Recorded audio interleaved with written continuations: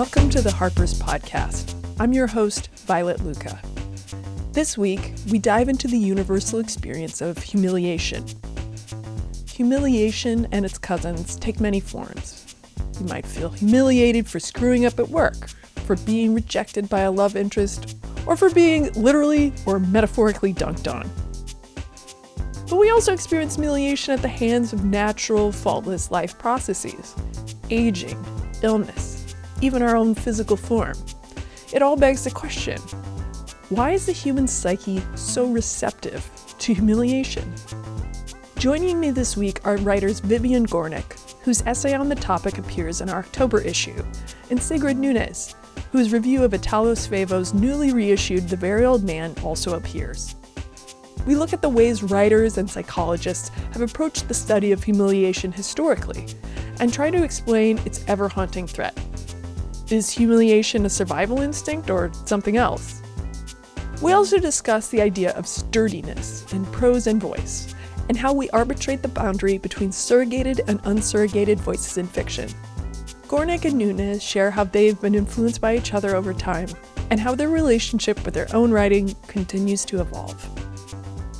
Vivian starts off the conversation. Actually, it was Laurie Siegel. It was Laurie Siegel who said to me, why do we have to think well of ourselves? Now, throughout the years, there have been more than enough occasions for me to feel struck by how terrible I felt whenever I felt humiliated. And I would think, too, why does this hurt so much? And that is a question that it didn't dog me, but it returned again and again and again. And certainly as I grew older, not just for myself, but for everyone around me whom I could see when they were humiliated, feeling just as desperate as I ever did or could imagine. And I don't remember really what it was that at that moment, and this was a few years ago, it struck me penetratingly. And I just decided at that moment to say whatever I could on the subject. I don't think this piece that I wrote comes anywhere near nailing it. I just think I just added my little bit to a huge literature on it. But it has always struck me ever since I read Chekhov saying the worst thing one human being can do to another is to humiliate them. I always felt that was true. And I always felt that, almost all the outrageous things that people do to one another can one way or another be traced back to that word. And it remains a mystery why one feels so incredibly threatened when one feels diminished, vulnerable to humiliation. That's all. Well, I think it has something to do with, first of all, I think you're absolutely right. I think Chekhov was right. And also, what you described, what you felt, everyone recognizes it. It's not like just part of the population knows what you're talking about. Everybody has experienced this. And I think it's partly that if somebody can humiliate you, they have a certain power over you that is only being used in a negative way. So you are very vulnerable. So maybe it's partly has to do with survival. Humiliation is a kind of defeat. Mm. And I was thinking about a lot of things reading this essay, which I thought was terrific. And I remembered I remembered many times that I felt humiliated, but I remembered this experience I had. I was teaching ESL, and all of my students were immigrants from the Soviet Union, and they were different ages, but it was an adult class. And one night I woke up to this noise in bed, and I woke up, my upstairs neighbor had locked himself out, and he was breaking in right above me on the fire escape. Oh. And I panicked, so I jumped up, and then I went to the window to check it out, and a wave of nausea, terrible illness came over me, and I fell on my face, and I gave myself a black eye. So like half of my face, a black eye.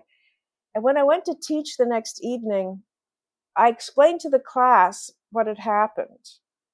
And they all looked at me with such pity because they all knew for a certainhood that my husband or boyfriend had beat me. Oh, right. And there is a Russian saying, by the way, if he doesn't beat you, he doesn't love you. Right, right. Okay. They didn't tell me that at the moment, but they told me that on other occasions, and I've heard it elsewhere. But I cannot tell you how humiliated I felt. And suddenly I realized what it meant to be battered like that and to go out and to have people know, to have your family members know, your children know, people in the street, neighbors who heard you screaming. It was the worst humiliation. Mm-hmm. And so I think that is one of the worst of the worst. Yeah. Beating somebody, the humiliation that causes physically, I think is really terrible. Yeah. And I think that's one of the reasons why, children are so sensitive to humiliation. Very sensitive. Absolutely. And I think a lot of humiliation happens to children, some of it unnecessary, they're misunderstanding something, let's say.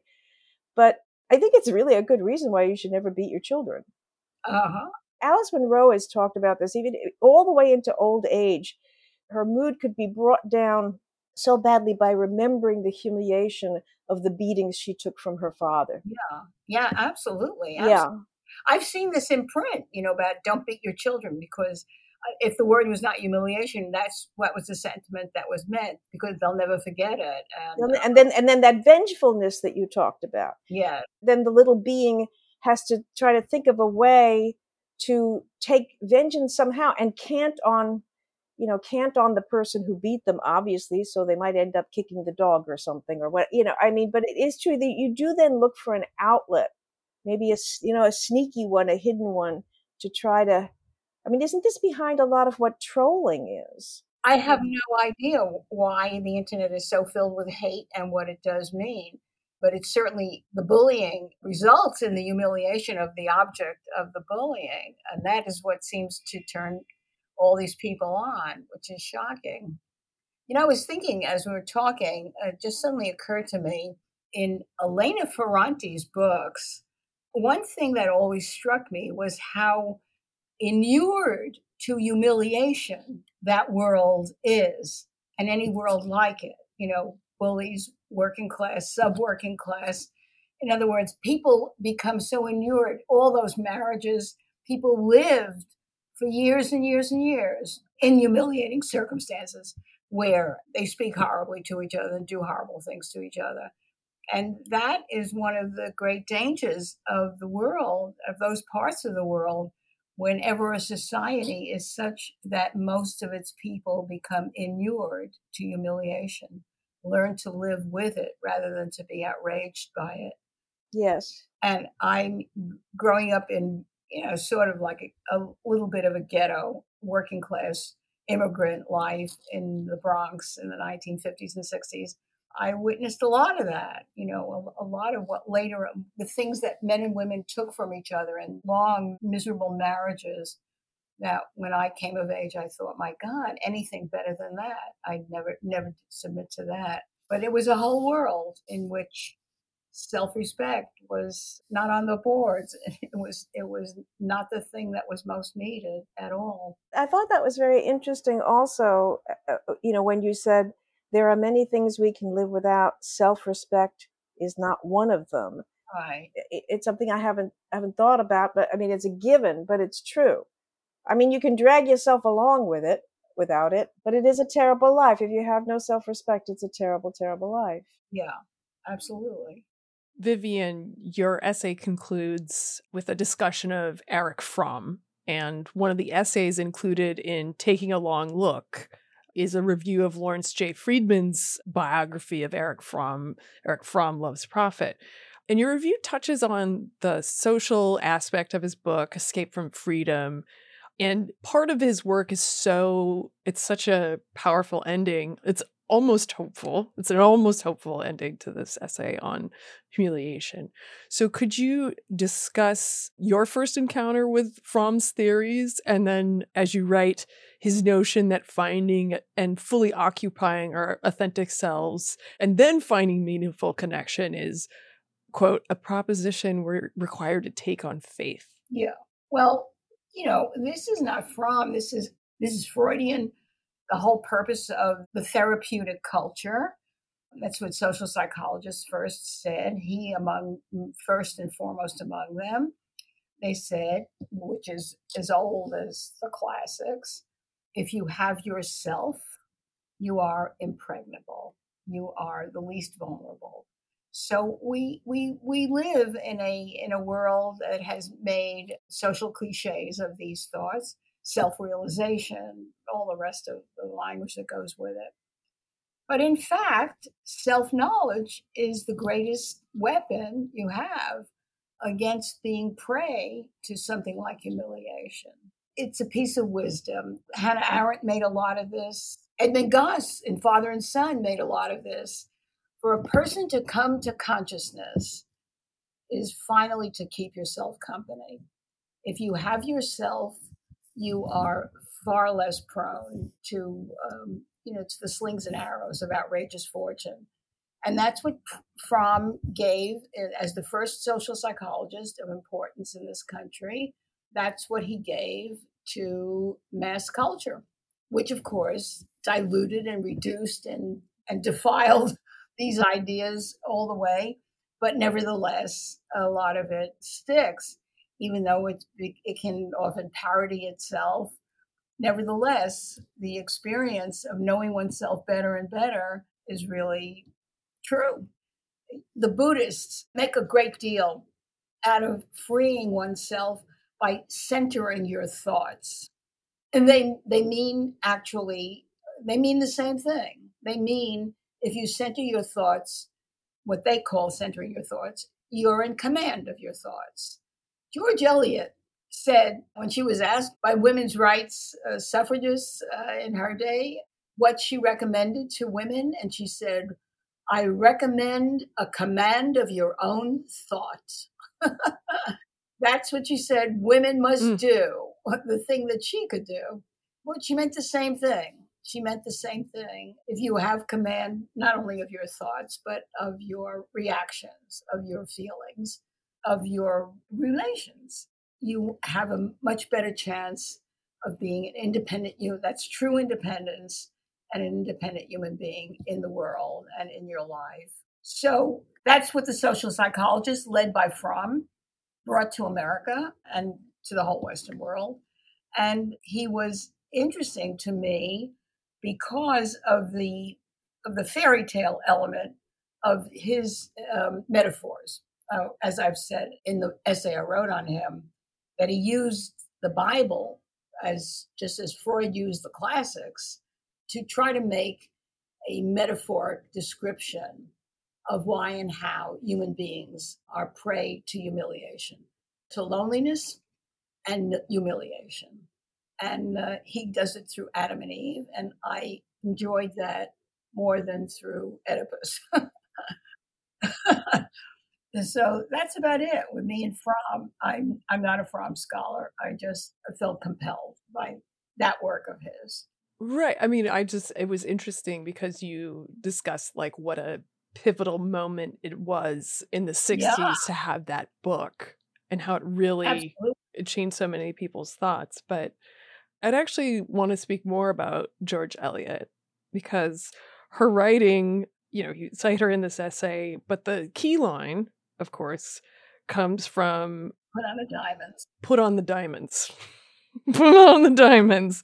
And the humiliation of that. And that's just such a great, it's such a great moment. And you quote from that part of Daniel Deronda. So thinking of Eliot and thinking of other writers, what does that need to think well of ourselves have to do with writing? Sigrid, I'm going to give this one to you.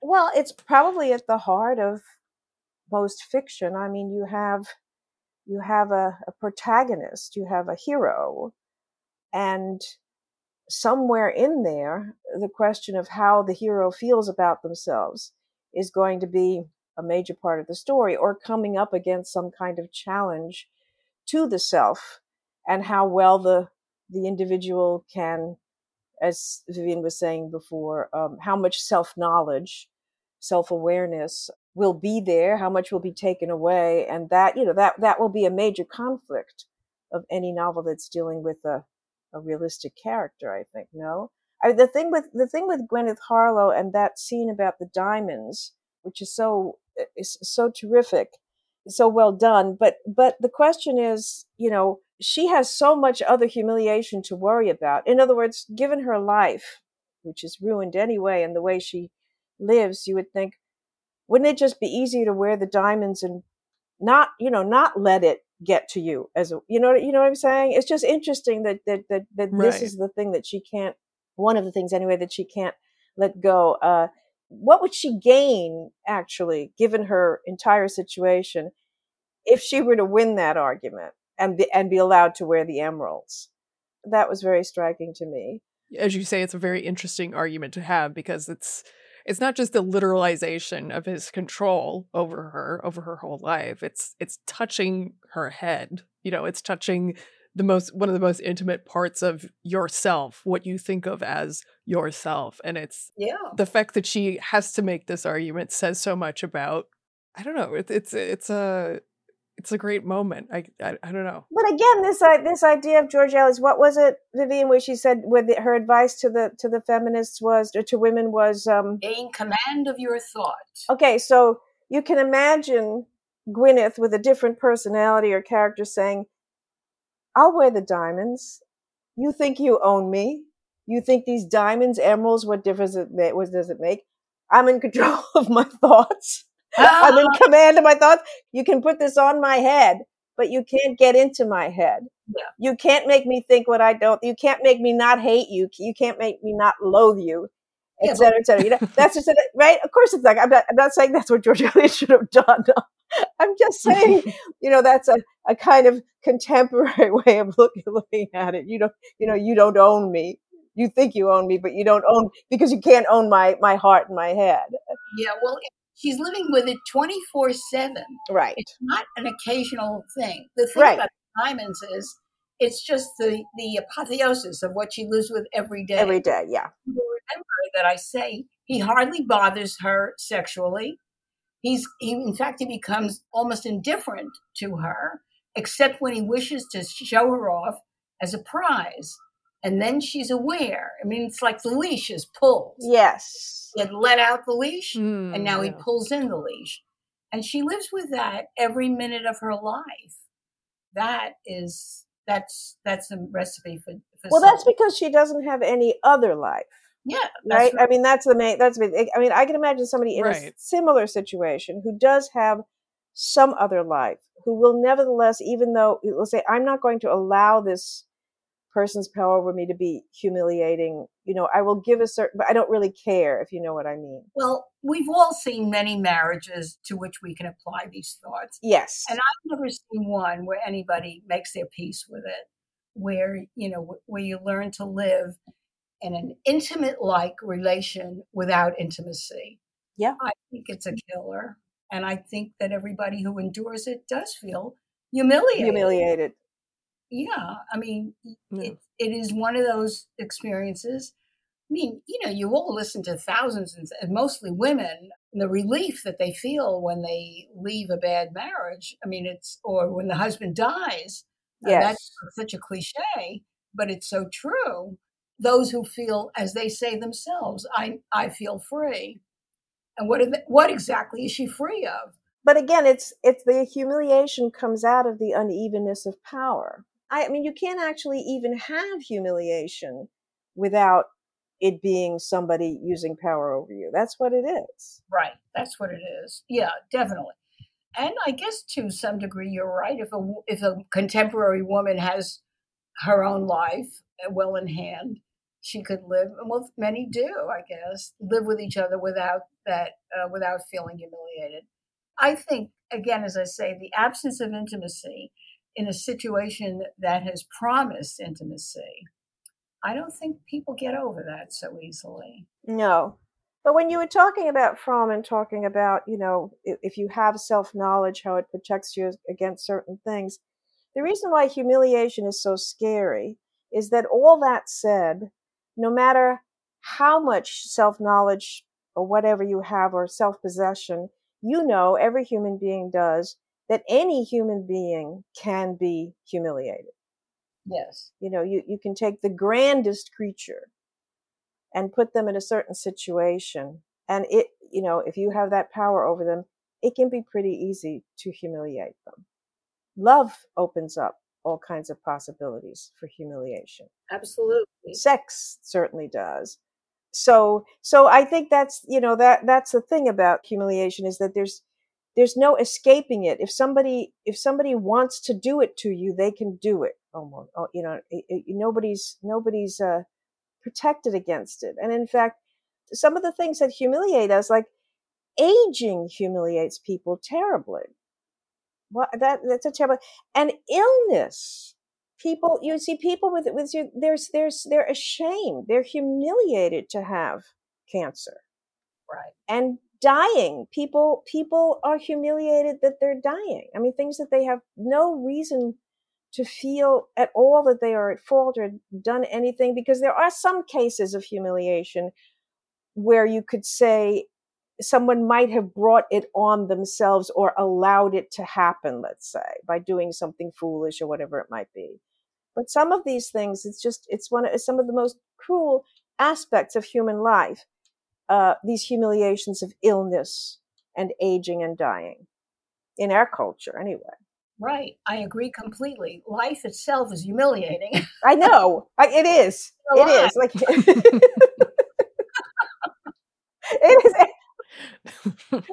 Nobody gets out unscathed. It's nothing but one long humiliation. Well, that's it. It's the human psyche is so receptive. It was so receptive to humiliation. That's, I guess, the real question behind Laurie Siegel saying to me, why do we need to think well of ourselves? It's that receptivity, that ease with which, exactly as Sigrid says, all the incredible circumstances which you can feel humiliated over if you're so inclined, and most are self-inclined. I'm also thinking of another example you cite in the essay of Jeanne Dielman, which is another case where this woman clearly has her own thoughts. Yes. About these Johns. But there's something, and as you, I think, could very convincingly argue, there's something that she had about her husband too, but she can't take it. Right. She couldn't take it anymore. And that flip I think that's, obviously that's why Chantal Akerman chose to end the film there, because it is this total shocking moment. And then you sit with her after she's done this, but that, there's finally something within her that says, enough. I have to assert myself in a way that's not socially sanctioned. Well, you at the end, you realize this is what Chantal Akerman was after from the very beginning. That the greatness of the movie is that it understood where it was going and why. And it throws you back on the whole 3.5 hours, 4 hours of all the things that she's done. This miserably ordinary, common little life, this pedestrian little life that she has to sleep with men in order to get. And that and she grows increasingly more enraged over. I thought she made such a great thing of it that it was metaphorical. She made it metaphorical. Everybody that I remember sitting in the quad. That's where I saw it many years ago, the first time. And it was one of those moments at the end of the movie, the whole audience was stunned. Nobody. Right. There's a long silence, which in those years, a number of foreign films made us feel that way.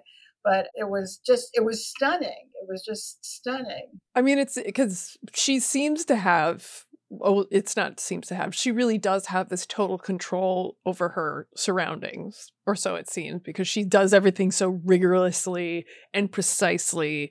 And even the way she sort of interacts with her son is very, that's the other genius of this, is that it shows you the life of a bourgeois woman just sort of going about her day, and it lulls you into an idea of what this is going to be with the repetition and the length of the scenes, and then it just completely upends it. Well, then it shows you what's behind it. Exactly, yeah. What it takes to achieve that ordinariness. Another revolutionary act, but I was so glad that you discussed. I was so glad you discussed Ackerman. Okay, I think we've done enough on humiliation. Okay, you're okay. Although, just one more point though. What we haven't brought up is that there are situations where certain people crave humiliation, and it's something that they want. And I'm thinking of sex and other. Well, I suppose not just sex, but there are these where spit on me, beat me, whatever. I mean, either a sexual encounter or in other situations where people somehow it does something for them Yeah. to be made to feel like nothing or like a hole or like worthless, whatever that's all about. But that is also a part of human experience, and it's not a small part. I mean, it's something Not that at all. you encounter all the time. But it doesn't change the definition. No. No. In fact, they would say, humiliate me. Humiliate me. That's what I want. Yeah. And, oh, of course, no doubt. I mean, but that's a sociopath or a psychopath. I mean, isn't it? It's a psychopathic part of ordinary life. Put it that way. It's a perversion, I guess. Okay. Right. All right. So you found the right word. It's a perversion. Right. Yeah. Well, I wanted to, Sigrid, you have a new novel out, and Vivian, you reviewed The Friend for Book Forum, and you described Sigrid's voice as light, musing, curious, and somehow wonderfully sturdy. And I think actually the word sturdy might also apply to your voice, where there's something sturdy is the correct word. I don't want to say assured because that might have a negative connotation, but there is something very concrete and precise about it. So I was wondering if you could discuss, when you're crafting an essay, when you Sigrid, crafting a novel, the role of the voice and that line between the surrogated and unsurrogated self. Sigrid, have you got a clearer view on this? Well, the sturdy I get, I'm thinking about that, as applied to your work, Vivian. The sturdy meaning that it's not a wobbly stool. I mean, that even if there's not waffling, even if not all the answers are there, or there's a question I'm not sure about this, or I have doubts about this, but there is a sense of being able to land firmly on your idea of whatever it is that you're writing about. I mean, as you were saying about this essay, that you feel like you didn't get those questions all answered, but it does feel like I would assured is not the wrong word here either. But I agree with Violet. I like this idea of sturdy. Now, I'm not sure how that would apply. Well, Vivian, you used it in connection with me, so you might know. Yeah, well, that's true. I did, and I used it as it was like a flash of inspiration. One of those words that came to me in a moment of inspiration. I think to apply the word sturdy to my work is not surprising. I think to apply the word to your work, Sigrid, is much more interesting, because your narrator is so clearly a fictional narrator. And what that narrator has on her mind is often dreamlike, mysterious, wonderfully associative. And yet the word sturdy came to me as great, it was great praise in my head when I came upon that word. Because when I used it, I suddenly had this image of the narrator in The Friend. Hers is the sturdy voice. And I see her like standing against the wind, and the wind is the whole extraordinary braided tapestry of her thoughts and of the things that she is applying those thoughts to. And I see her as gravely brave. That's what sturdy meant to me. I don't know if I'm making any sense now. Oh, you are. I'm curious about the sturdiness of a voice, sort of like that feeling of standing up against the wind, and the sense of your own self and this, an unsurrogated self. In The Friend in particular, there's late in the book, the narrator reveals that she's changed a certain key detail in the narrative that's inconsequential in terms of the plot, but that also would have changed the way that the whole novel is imagined. Right. So do you feel like there's a certain level of surrogation, or like how have you discovered that, sort of straddled that line between the surrogated and the unsurrogated self? I think it's dictated by the form in a sense, because I'm using a form. I've found a form in both of these last two novels where I can do that. I can have a fictional story, and all these things, really are invented.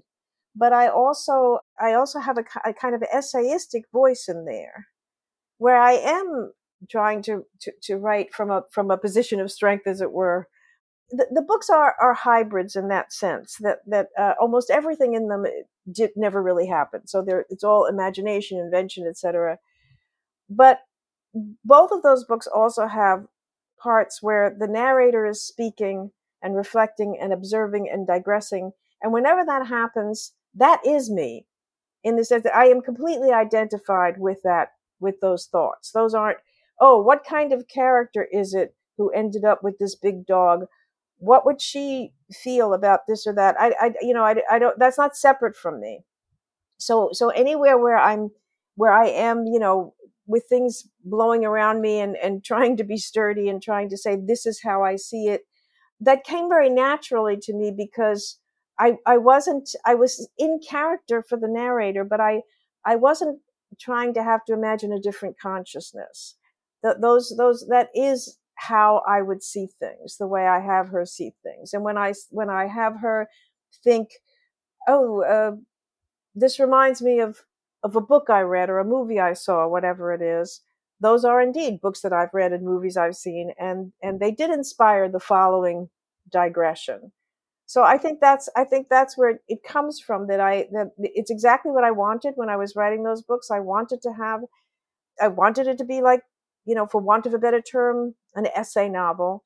And and it is true, the essayistic voice is very distinct. It's its own form, and it more or less has to be sturdy.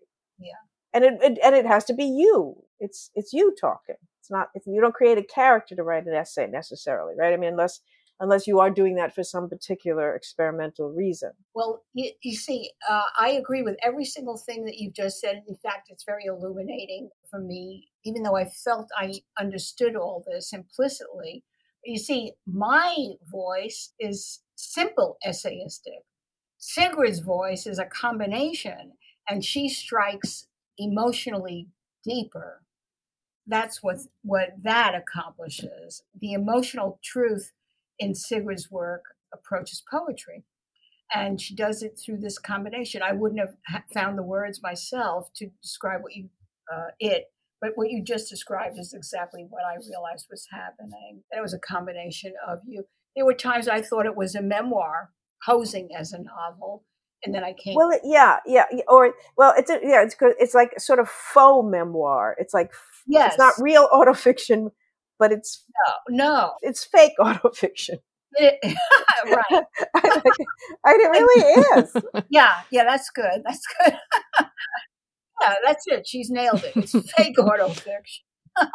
Well, because I mean, the last time, you were on the podcast, Vivian, we were talking about how some writers, when they write through a surrogate, their voice expands, or they expand as a writer, their range expands, and then and others can only be natural when they're speaking as themselves. Sigrid, in your work, do you feel like there's a certain level of surrogation that's ideal for you? I mean, as you say, you sort of bringing these two together, but I'm not going to be like, what's the formula? But it is interesting to see that interplay in your novels. Well, I definitely don't think about it too much while I'm doing it, because any thinking would be overthinking. There's a voice, and you're working in it, you're writing in that voice, and then things just kind of happen. I mean, you have to, I guess that's kind of like inspiration. I mean, it's always work, but it's, as I say, it comes naturally. And I don't write many short stories, but when I do, it's quite different. Then even if it's in the first person, it really is a character. And there really isn't that kind of hybrid thing at all.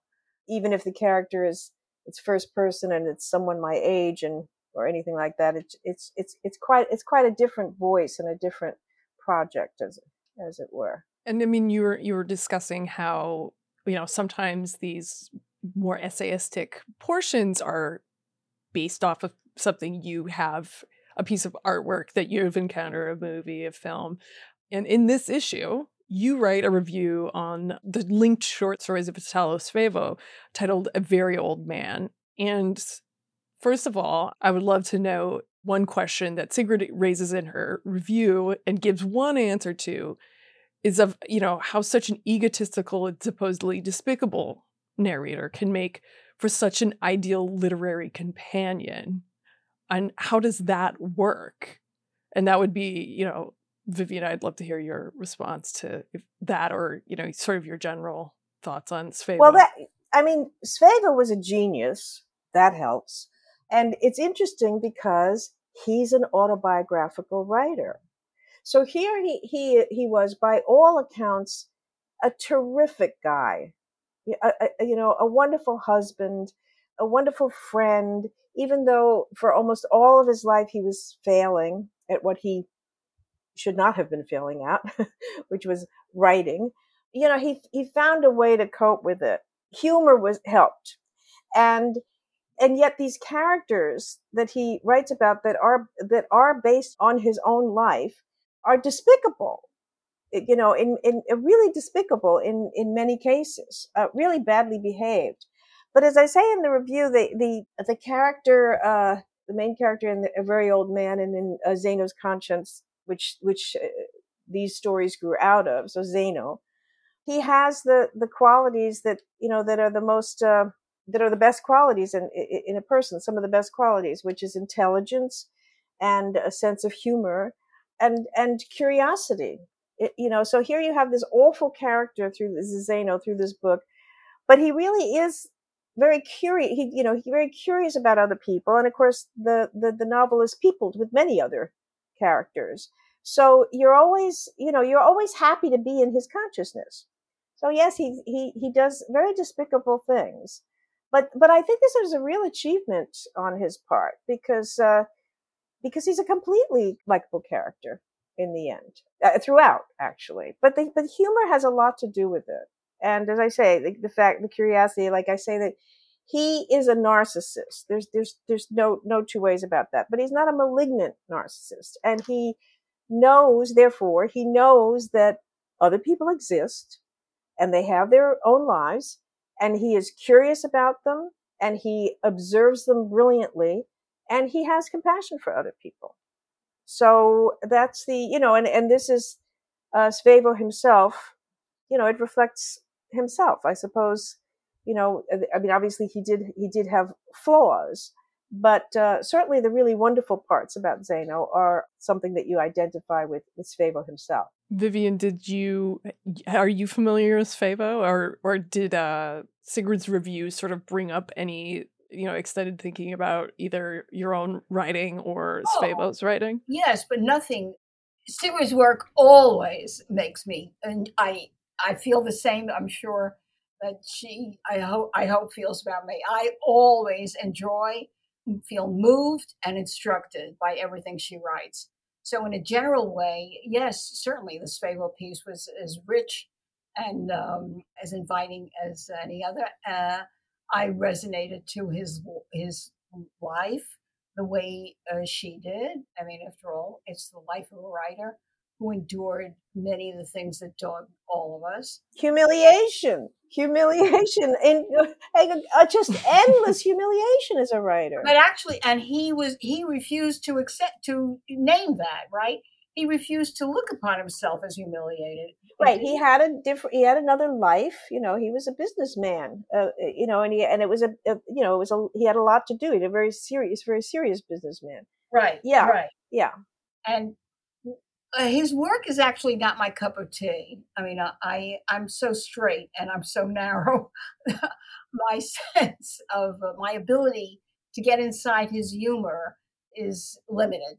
But I loved Sigrid exemplifying it all. I mean, explaining it all, really. But it's not, his is not a life or a kind of writing that touches me where in my deepest self. So I don't really have much to say about it. But I loved reading what she wrote. Well, I think maybe this leads to the last question I'll trouble you with is, one of the reasons why we wanted to set up this interview was because there's a sense that there's a kind of complementary quality to your work. And I could try to explain the connections I see, but I thought it'd be more interesting to hear what the two of you see about, the places where your projects or your sensibilities overlap or are in conversation with similar influences. Oh. Svevo, no. But other places, yes. I would love to hear. Absolutely. I resonate to it deeply. That her whole explanation of the voice that she has achieved and its mixture of elements is thrilling to me. No. I certainly resonated deeply to The Friend, which I wrote happily. And when I say when I think of it as a memoir disguised as a novel, actually, I mean that as great praise. I mean, it's the kind of thing nowadays many of us who do some version of this kind of work think about. Whenever I find a writer like Sigrid who makes me think more about my own work, and certainly her novels too, I'm always registering somewhere in the back of my head how she's using this voice and the different tones that it achieves, and from essayistic to metaphoric. I love it all. I'm a great admirer, and I'm a great fan. Well, this is all very, very good to you. I'm blushing here. You can't see me, but I am, of course, and before Vivian was a fan of mine, I was a fan of hers. Beginning with Fierce Attachments, and when I was in Berlin, and I met a writer named Ronald Steele.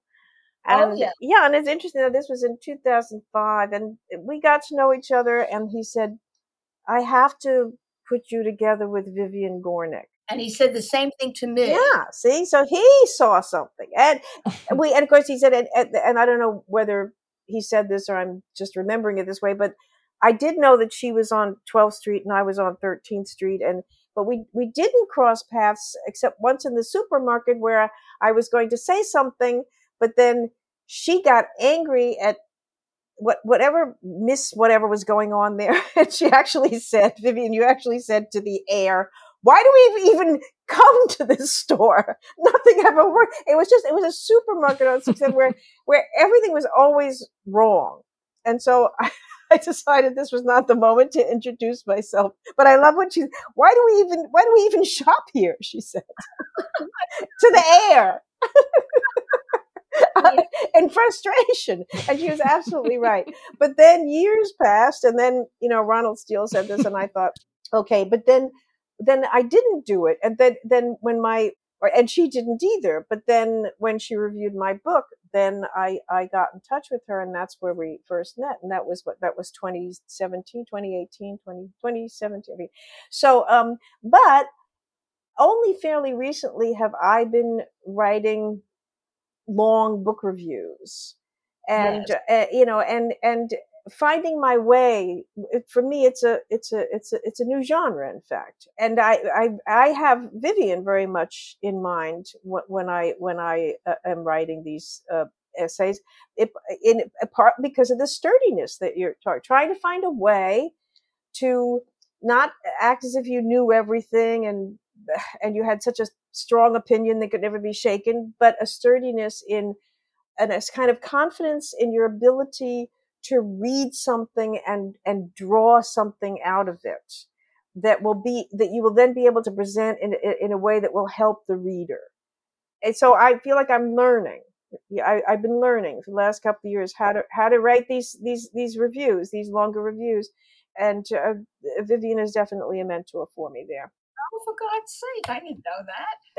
Well, I have, you should know it. I have brought up, I mean, somebody like Elizabeth Hardwick, whose writing I adore, I would not review a book the way she does. You see, so she was a mentor in other ways, but I don't think she is doing what I want to do or think I should do as a book reviewer.